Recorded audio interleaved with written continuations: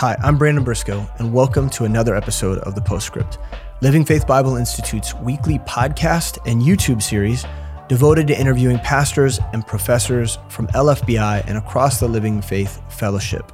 Each week we come together talking about a spectrum of topics. It might be one week, it might be about ministry. The next week, it might be focused on doctrine and theology. And then the next week, it might be focused on missions or how God's word applies to your life, topical things.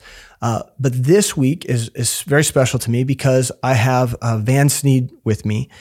He is the host of the PS Plus. And so if you've been with us for any length of time, you know that the PS Plus is a supplement show that comes out every other week addressing or going deep into theological topics to help support all of the conversations that we're having every week with pastors. And so Van does an awesome job of providing us bite-sized segments devoted to better understanding God's word. Now, not too long ago, he and I sat down and had a conversation about dispensational theology.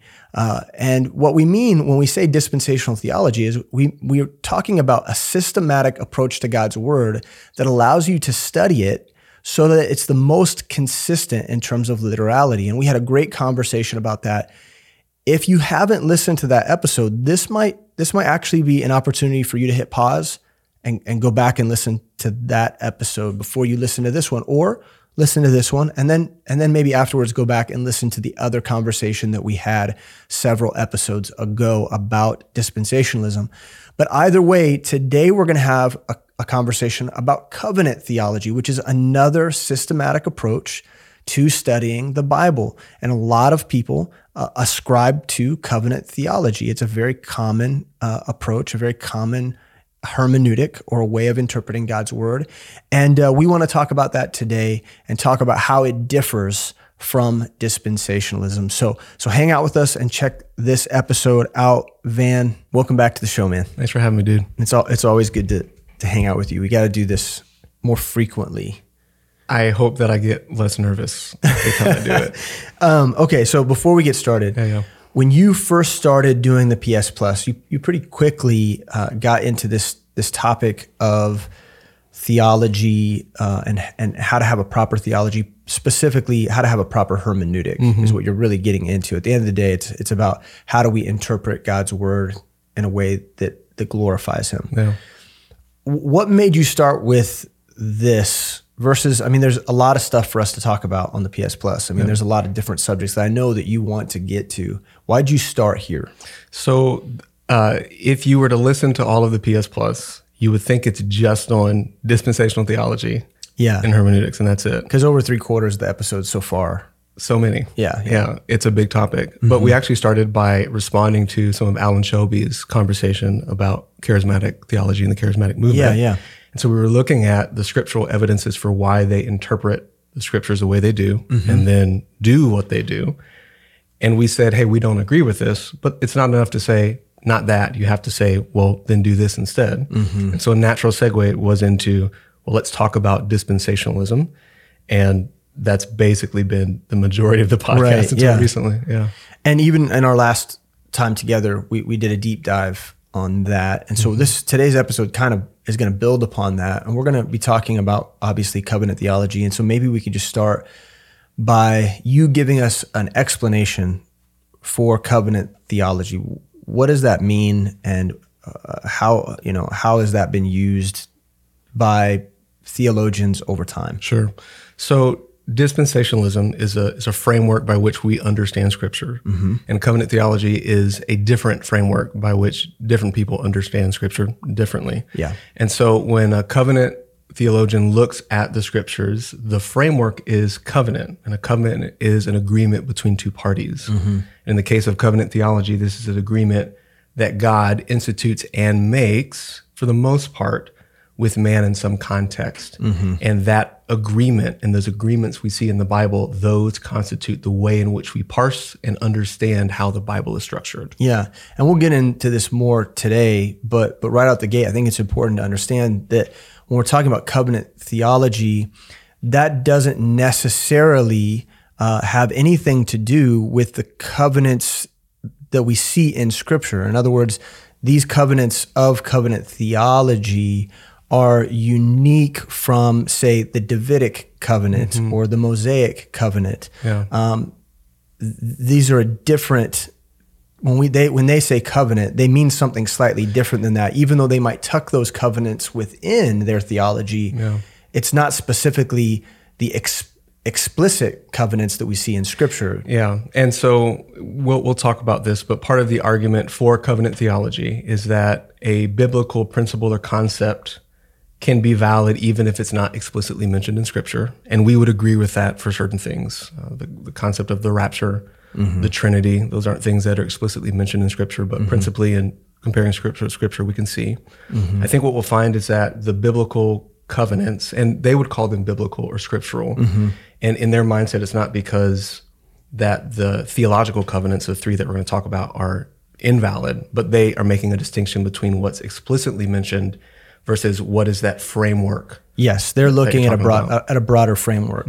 So again, let's uncover that. Maybe you can just start by explaining the covenants that are espoused within covenant theology. Walk us through those covenants. There's 2 or 3, depending on who you talk to, I suppose. Right. Yes. So, and they are sequenced in such a way where depending on who you are, you'll either talk about 1 and then 2, or I guess 0, 1 and 2, and that numbering will make sense here in just a moment.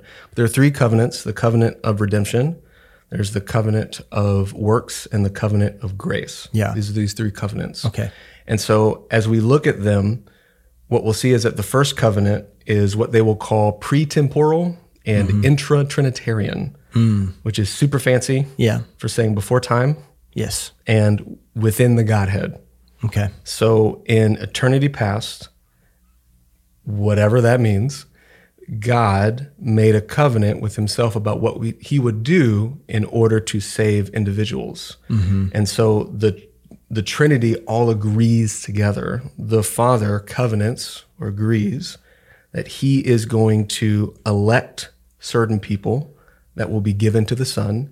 And that's a topic in and of itself. Yes. That we can't But it's a major implication of this theology. Yes. Not everyone that is ascribes to covenant theology is a Calvinist, but the theology itself lends itself to unconditional election and predestination as defined by the Reformed. Yes. Yeah. Okay. R.C. Sproul will say that covenant theology is Reformed theology. Yeah. He just puts those right together. A lot of people would. And it's very difficult practically to separate them. So I think that's good that we pointed it out, because they're together but they are. And we'll see that thread as we move through our conversation. So we have this covenant before time about what God is going to do. Right. So the Father is going to give an elect group of people to the Son. The Son is covenanting with the Godhead that he is going to die for whoever is elect. And the Spirit is covenanting that the Spirit is going to seal those that the Son dies for and the Father elects. And those 3, the Godhead is in agreement with this plan in eternity past. And this is referred to as the covenant of redemption. Yeah.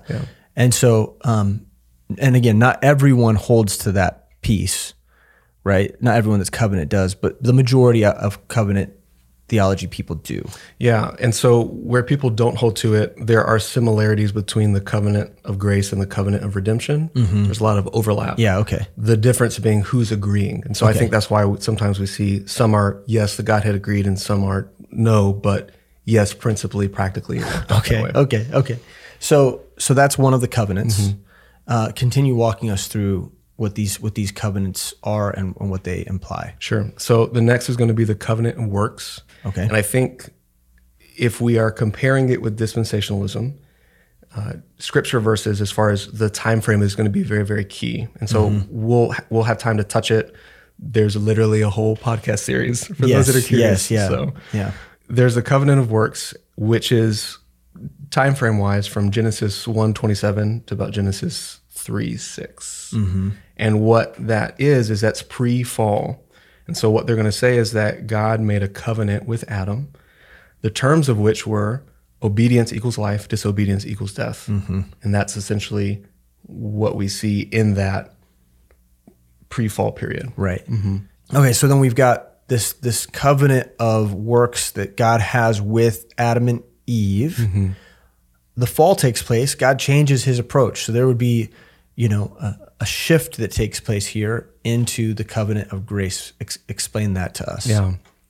So when it comes to the covenant of grace, and this is where it gets really interesting because it's enacted essentially, their proof text, a big proof text will be Genesis 3:15, which if you go and you read Genesis 3:15, there is a promise. There is something that will happen in the future. And we know that this is the prophecy of this coming Messiah, this child, the seed of the woman that will make all things right. And they'll look to that as the covenant of grace, where it promises salvation through Jesus Christ for all of mankind from that point forward. Yeah. Which is not dispensational. No. At all. No, because what they're saying is that from that moment, humanity had to put their trust in the Savior in order to receive his grace. Yes. And we'll talk more about that. But so as it concerns the covenant of grace, sometimes you'll hear people in the covenant camp describe that differently. They'll even sometimes try to sprinkle like dispensational concepts into it, and they'll talk about the covenant of grace as almost like in stages. Maybe address that for us a little bit. What's going on there? It's because the Bible has divisions. Yeah. And you at some point you can't get around it. Right. The Bible is one way in some places and another way in another place. And so one of the biggest divisions that we see, and a lot of covenant theologians would talk about this, is essentially two dispensations. Some would or would not use that word within the covenant of grace. Because when you establish the covenant of grace, essentially when Adam is still walking the earth, then all of humanity after that, well, they all constitute one people group under one covenant. They're obligated to obey it, the belief in Jesus Christ. So everyone's obligated to the same thing. Yeah. And so those that are elected to do so, they constitute one people group, but they're called different things. Right. They're called Israel in one place. They're called the church in another place. And so same, but two different dispensations. In the Old Testament, the elect of God is Israel. And in the New Testament, the elect of God is the church. Right. So you see those types of divisions, but you also see all of the covenants that covenant theologians would in general subscribe to. And there's some back and forth there, but everyone's going to get down with the Noahic covenant. Everyone's going to get down with the Abrahamic covenant.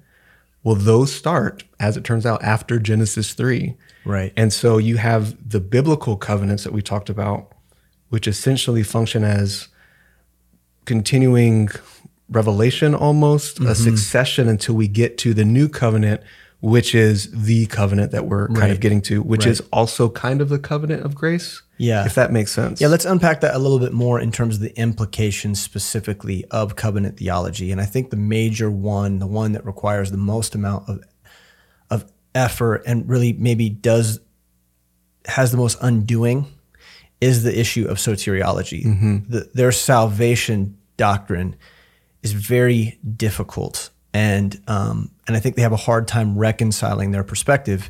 And I want you to explain that a little bit, especially this idea that salvation for Noah was Jesus Christ. Right.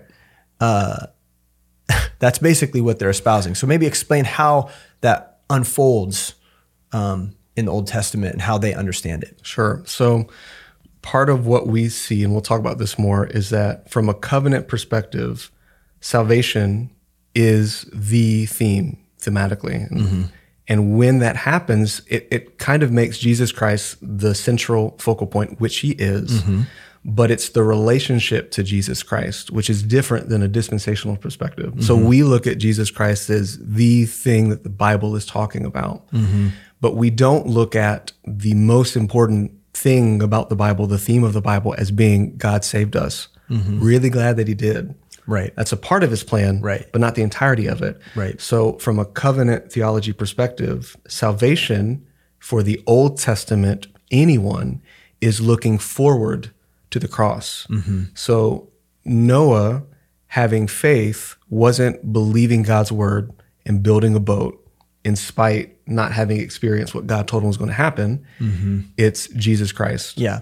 Abraham didn't believe God for something that was in his mind impossible at the time.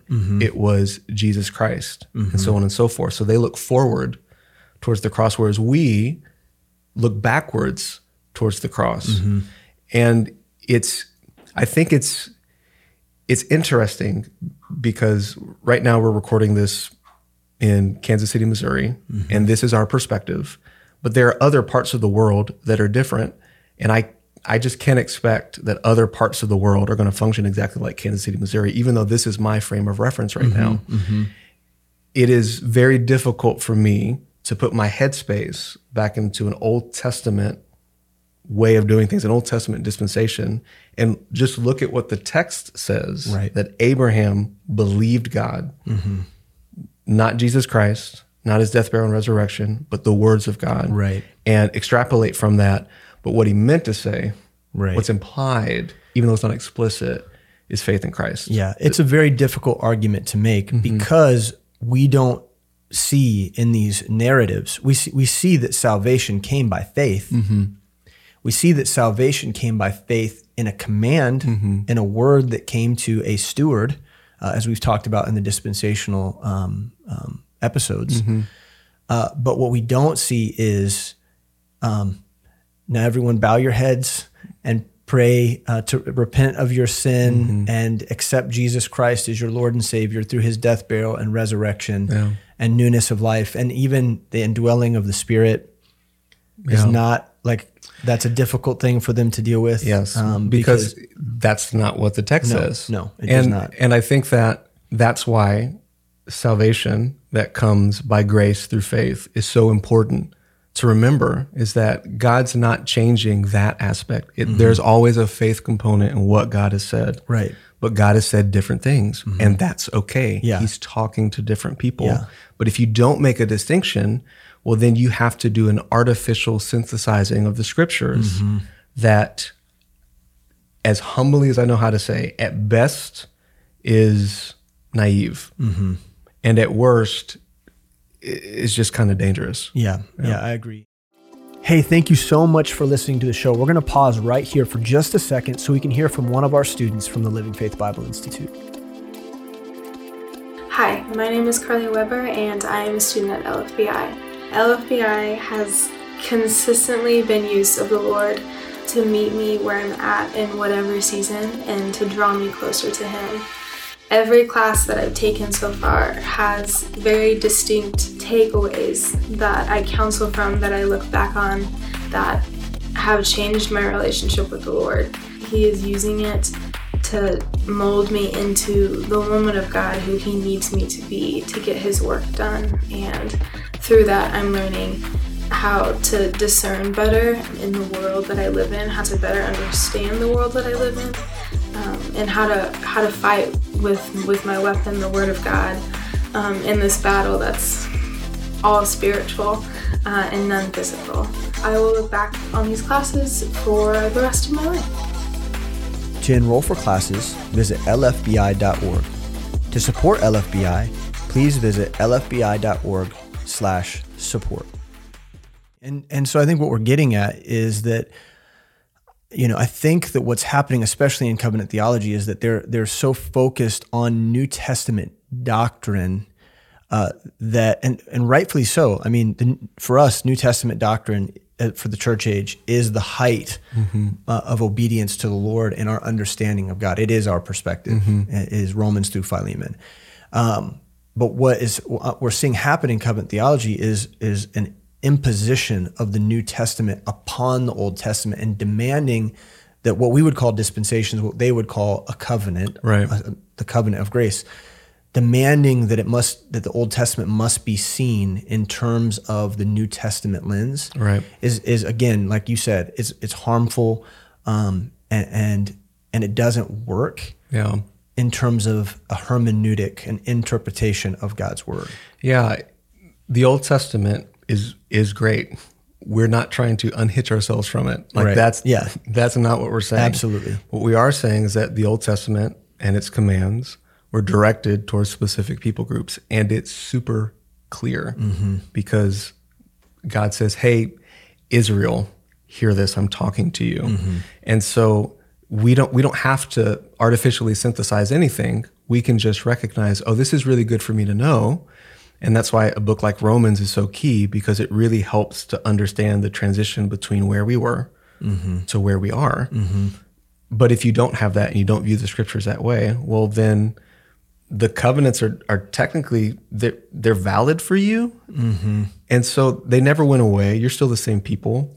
At a minimum, you have a really hard time explaining why they don't apply. Right, right. Why you're not obeying the laws of the Old Testament. You have a much more difficult time, undoing that. I know that they would declare that there's a new covenant, right? There's a new aspect, a new stage in the covenant of grace, but it makes it more difficult because the lines aren't as clear. And I think it also,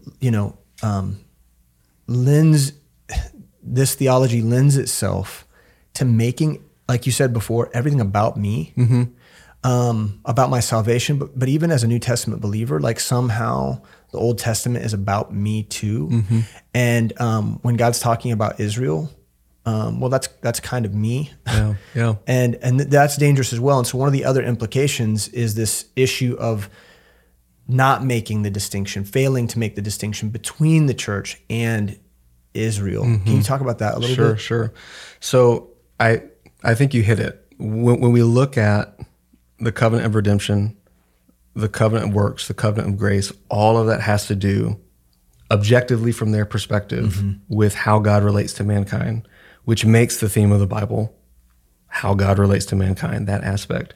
So when you have these two unified people of God, well, then there's a couple of things. The first is that there are specific promises that are made to Israel that you now take on for yourself. Now, the argument is, or I guess what they would maybe say is, well, we're not about replacement theology. We're not replacing Israel. We simply are Israel. That okay. Same. I think that's what my son would say. He would say same. Right? So, functionally speaking, it's the same, right? Okay, cool. So let's go with it. There's one people of God. So then we have the different covenants, of which again there is a lot of disagreement about in the covenant theologian camp. I find it very interesting that I don't see a lot of covenant theologians, and I'm not the end all be all, but really embracing the Palestinian covenant. Why is it that we don't have a bunch of cool reform bros that are going to get their land? It's very difficult for me to see that.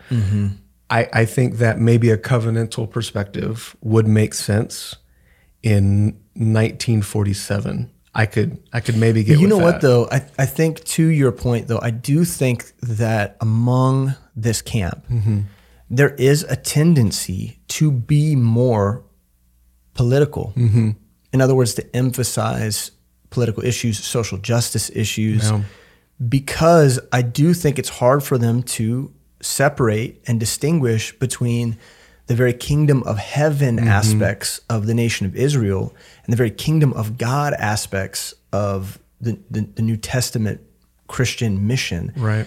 There's a blending, there's a mingling that takes place, and the failure to use dispensations blinds them to the fact that that's not actually for them. Right. And so what you'll have is, in those camps a lot, saying the kingdom of heaven is saying the kingdom of God. And why wouldn't it be? Because there's only one group.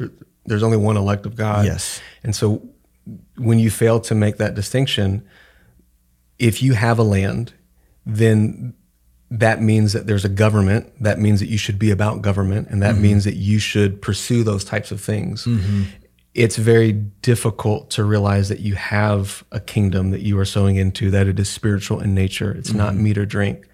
And then really look at marching as your primary way in which to minister. Sure. That's a hard thing, I think, to reconcile. Yeah. And I think the implications with this issue of the church in Israel, those lines being blurred, I think is dangerous in that there's all of these promises in the Old Testament to the nation of Israel that somehow now as the church, there's something we've got to do with that. And so then what you'll find yourself doing is because you'll either apply it directly to the church. Oh, that's just for the church. That makes sense. We can apply that to the church. And you might have to force that a little bit, but you'll get that puzzle piece to fit somehow. Yeah. But then sometimes you just have to allegorize completely. The literality of the text gets lost because there's no way that promise for Israel applies to the church. Yeah. And so there's some gymnastics that have to be done. Prophecy becomes very difficult to deal with because prophecy is by and large focused on this nation because there are promises that have not yet been fulfilled for the nation of Israel. So what do you do with a book like Revelation where the whole point is, hey guys, you missed it, but now he's back. This is the guy, Jesus Christ. Right. From a dispensational perspective, we've got chapters 1 through 3 and then 19 and on a little bit. Yeah, right. But there's a big middle portion. Yeah. What do you do with everything that's being talked about? Well, it's spiritual in nature. Or, we're going through the tribulation. Or, and so what happens is it affects so much. Yeah. It affects so much. And it seems like, I think some people would say, well, these are our brothers and we can have these differences and it's not a big deal, but it does have major implications for how your faith is worked out.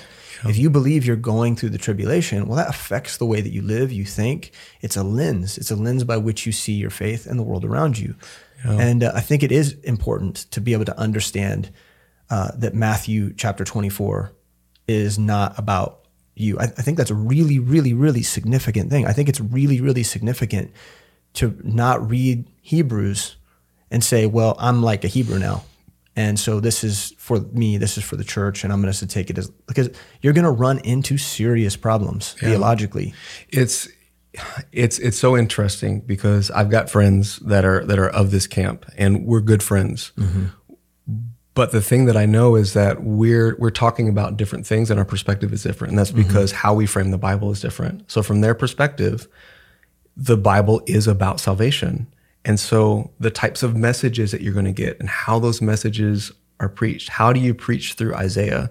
Well, you preach through it very devotionally, which is, there's nothing wrong with that. But Isaiah's got some stuff about some people. Like you have to get to that at some point. Yeah. And then, what does it look like from a dispensational perspective? God is trying to establish his kingdom, and for his purposes and his glory, he wants to use men and women to do it.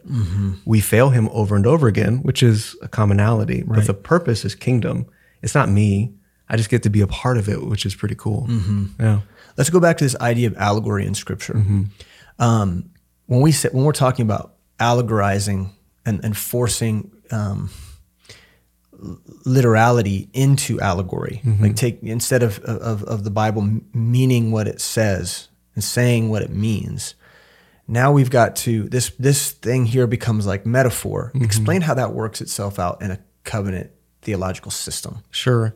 So from a practical level, it's difficult to be sure about what the Scripture says in certain places because there are some things that are clearer than others, but where you get to a particular area where it should be taken literally and can be taken literally, but your framework won't let you take it literally, well, then you have to find what's the equivalent or what it actually means. So when we say that God is going to give a particular land to an ethnic group called Israel, well, what does that mean? How do you square that?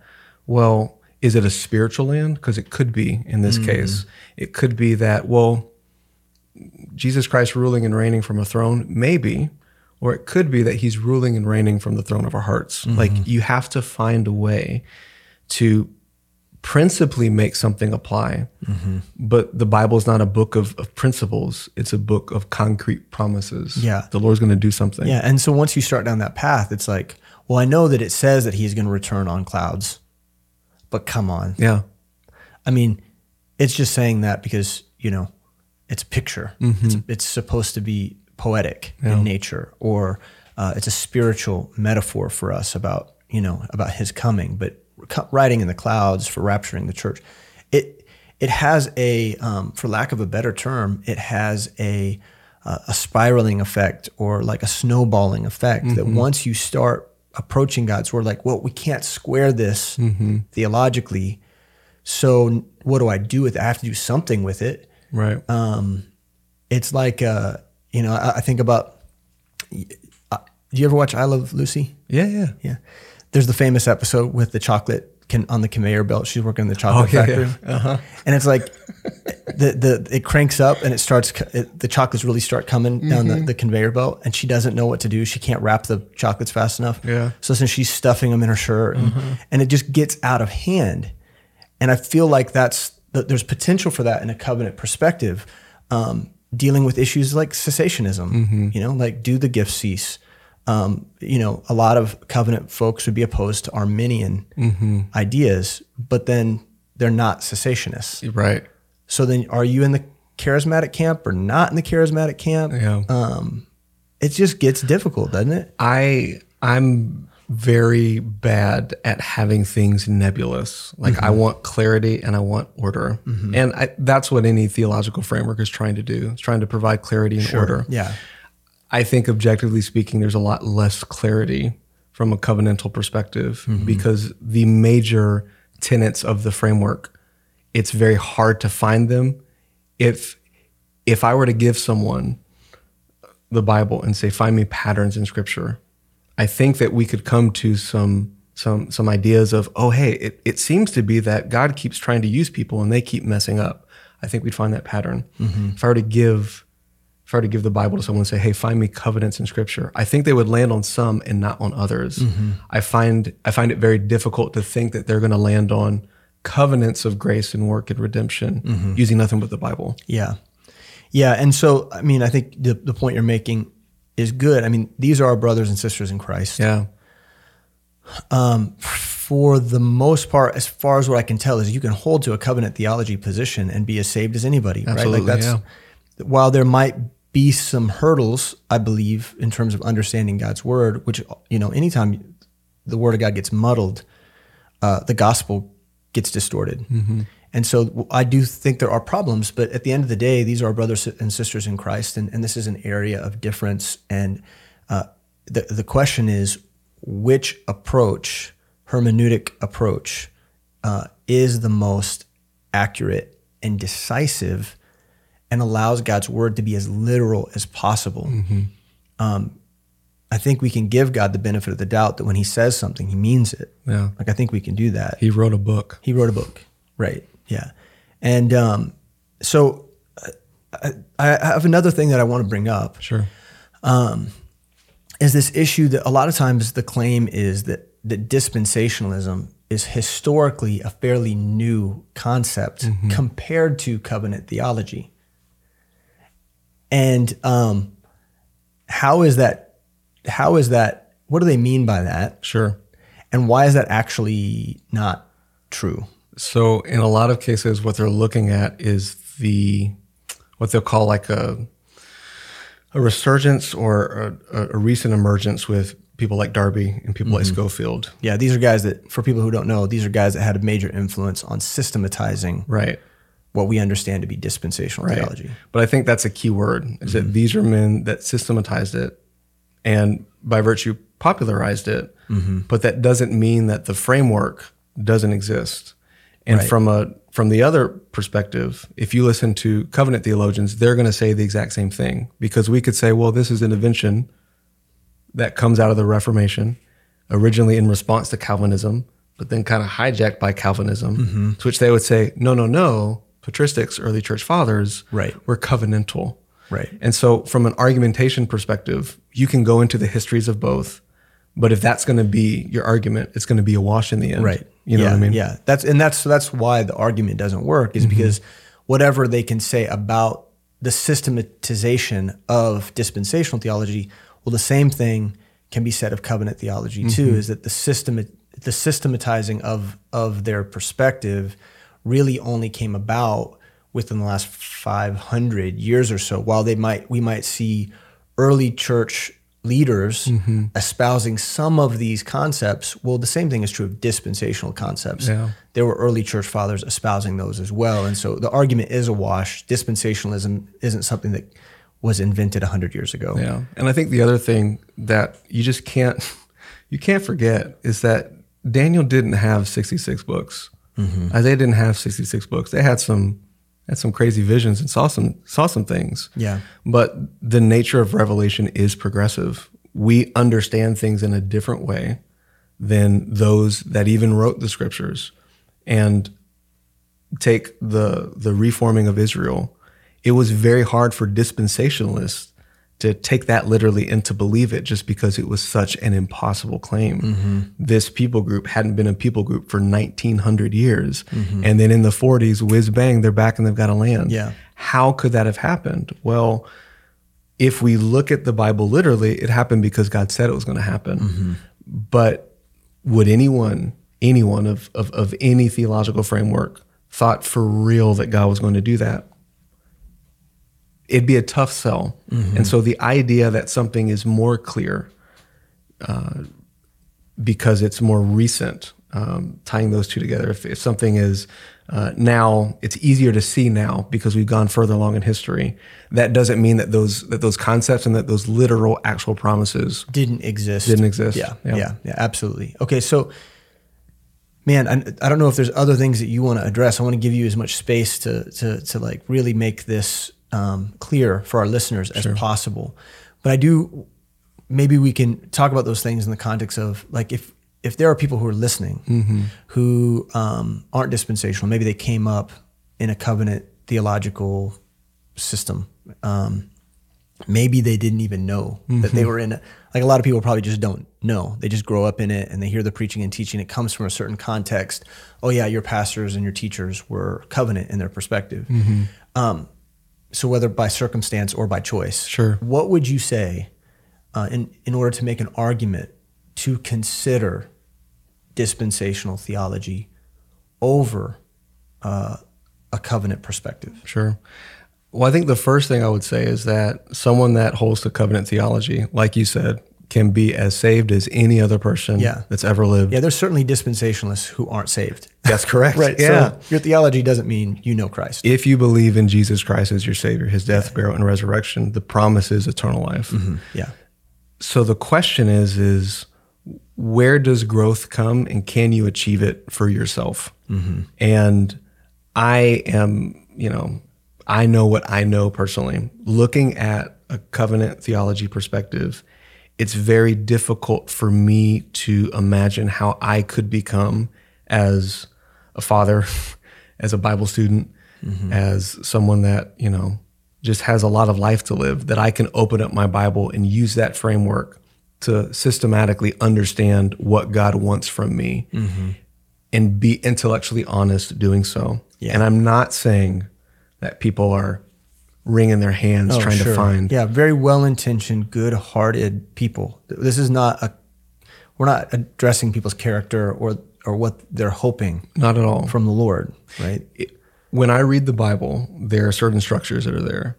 And it's kind of like if I had a shirt, they start making shirts with like that are printed all over. All over prints. Yeah. Like it's just like a big photo, like a big cat all head. over the front, around the side, up the back. Yeah. So like imagine one of those shirts and whatever you want to like the George Costanza hoodie from the commercial. Okay, it could be that. I love Seinfeld. I know. So that's the first thing I thought of was the George Costanza hoodie from the commercial. So the first thing I thought of was like, sometimes they have like bodybuilder like prints, like muscle, fake muscles on the t-shirt. Yeah. So I can wear that t-shirt, but I don't have those muscles. That's true. Because my structure is my structure, for better or for worse. Right. What I think is that from a dispensational perspective, the structure is the structure. I think the Bible's structured dispensationally. And I think what covenant theology does is it says, hey, same, muscles. Actually, those muscles are in different places, and some of those are non-existent. Me putting on a muscle shirt does not a muscle man make. And so I think that would be my encouragement is follow the claims of covenant theology to its logical end.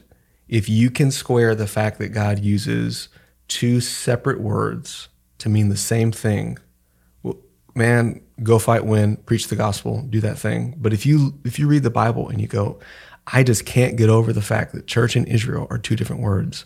The kingdom of heaven and the kingdom of God are two different words. And promises to a particular people group aren't reiterated for this other people group. Yeah. But other promises are made to this people group. Yeah. And then what do you do with Romans 9 through 11? Like what you get stuck. It gets tough. Mm-hmm. And so I think what happens is that because of those things, we go, well, I'll leave it to someone else to figure out. Mm-hmm. You're a pastor, so part of your duty is to study the word. Mm-hmm. I'm not a pastor, which is one, why I'm sweating. And two, I actually don't need you to figure out the Bible for me. Yeah. I need you to encourage me to hold to the Bible. Yes. But theoretically, you and I can be talking about the same passage and know how to apply that passage correctly because we can see the same thing without having to put on a muscle shirt. Yeah. That's really good, man. Well, Van, I'm so thankful for this time with you, hanging out, talking about this. I'm so thankful for the PS Plus because I think it's been a great resource. It does fit so neatly in between the episodes of the postscript. I love the format. I love that it's 10 minutes, it's short, it's not a huge commitment other than intellectually. You got to really turn on your thinking cap when you listen. You can't miss 30 seconds. You can't zone out for 30 seconds in a PS Plus episode. Not a 10-minute podcast. Yeah, no. You've really got to focus. But it does provide a great value for our listeners, and I'm really thankful that we get to partner this way. And we're going to keep touching base like this and doing big recaps. I'll be less and less nervous each time. That's good. Cool. I'm hopeful for that. Me too, actually. Okay. But I love you, dude. Love you too. Appreciate it. And we want to thank you as well for joining us for another episode of the Postscript. We do want to encourage you, go and check out the PS Plus. These episodes are coming out every other Wednesday, and you really do need to stay with them. You need to listen to them in succession in order to stay with what Van's talking about. But they are a huge asset and I think a blessing to the listeners that listen every week. And but if today's episode, if our conversation about covenant theology was interesting, intriguing, maybe provoking, maybe convicting to you, maybe you're thinking to yourself, well, I don't know what my systematic theology is. I don't know how to study God's word. I have ideas. I've come up being taught, and you want to grow. You want to grow. You want to know more about God's word. You want to know how to study it for yourself, make it your own. We want to invite you to visit lfbi.org. Check out what the school has to offer. Check out our program of study and consider applying. We want nothing more than to teach you God's word and build you up, because it only benefits the kingdom of God if you know his book and you understand the mission for yourself. And so that's our invitation to you. We're not, the school is only $40 a credit hour. We're not making a ton of money. We're not trying to make money. We're trying to teach people God's word so that they can be strengthened to do his work. That's it. That's the only agenda that we have. And so we want to invite you to join us. We love you. We're so thankful that you were with us today for this episode. We'll see you again next week for another episode of the Postscript. God bless.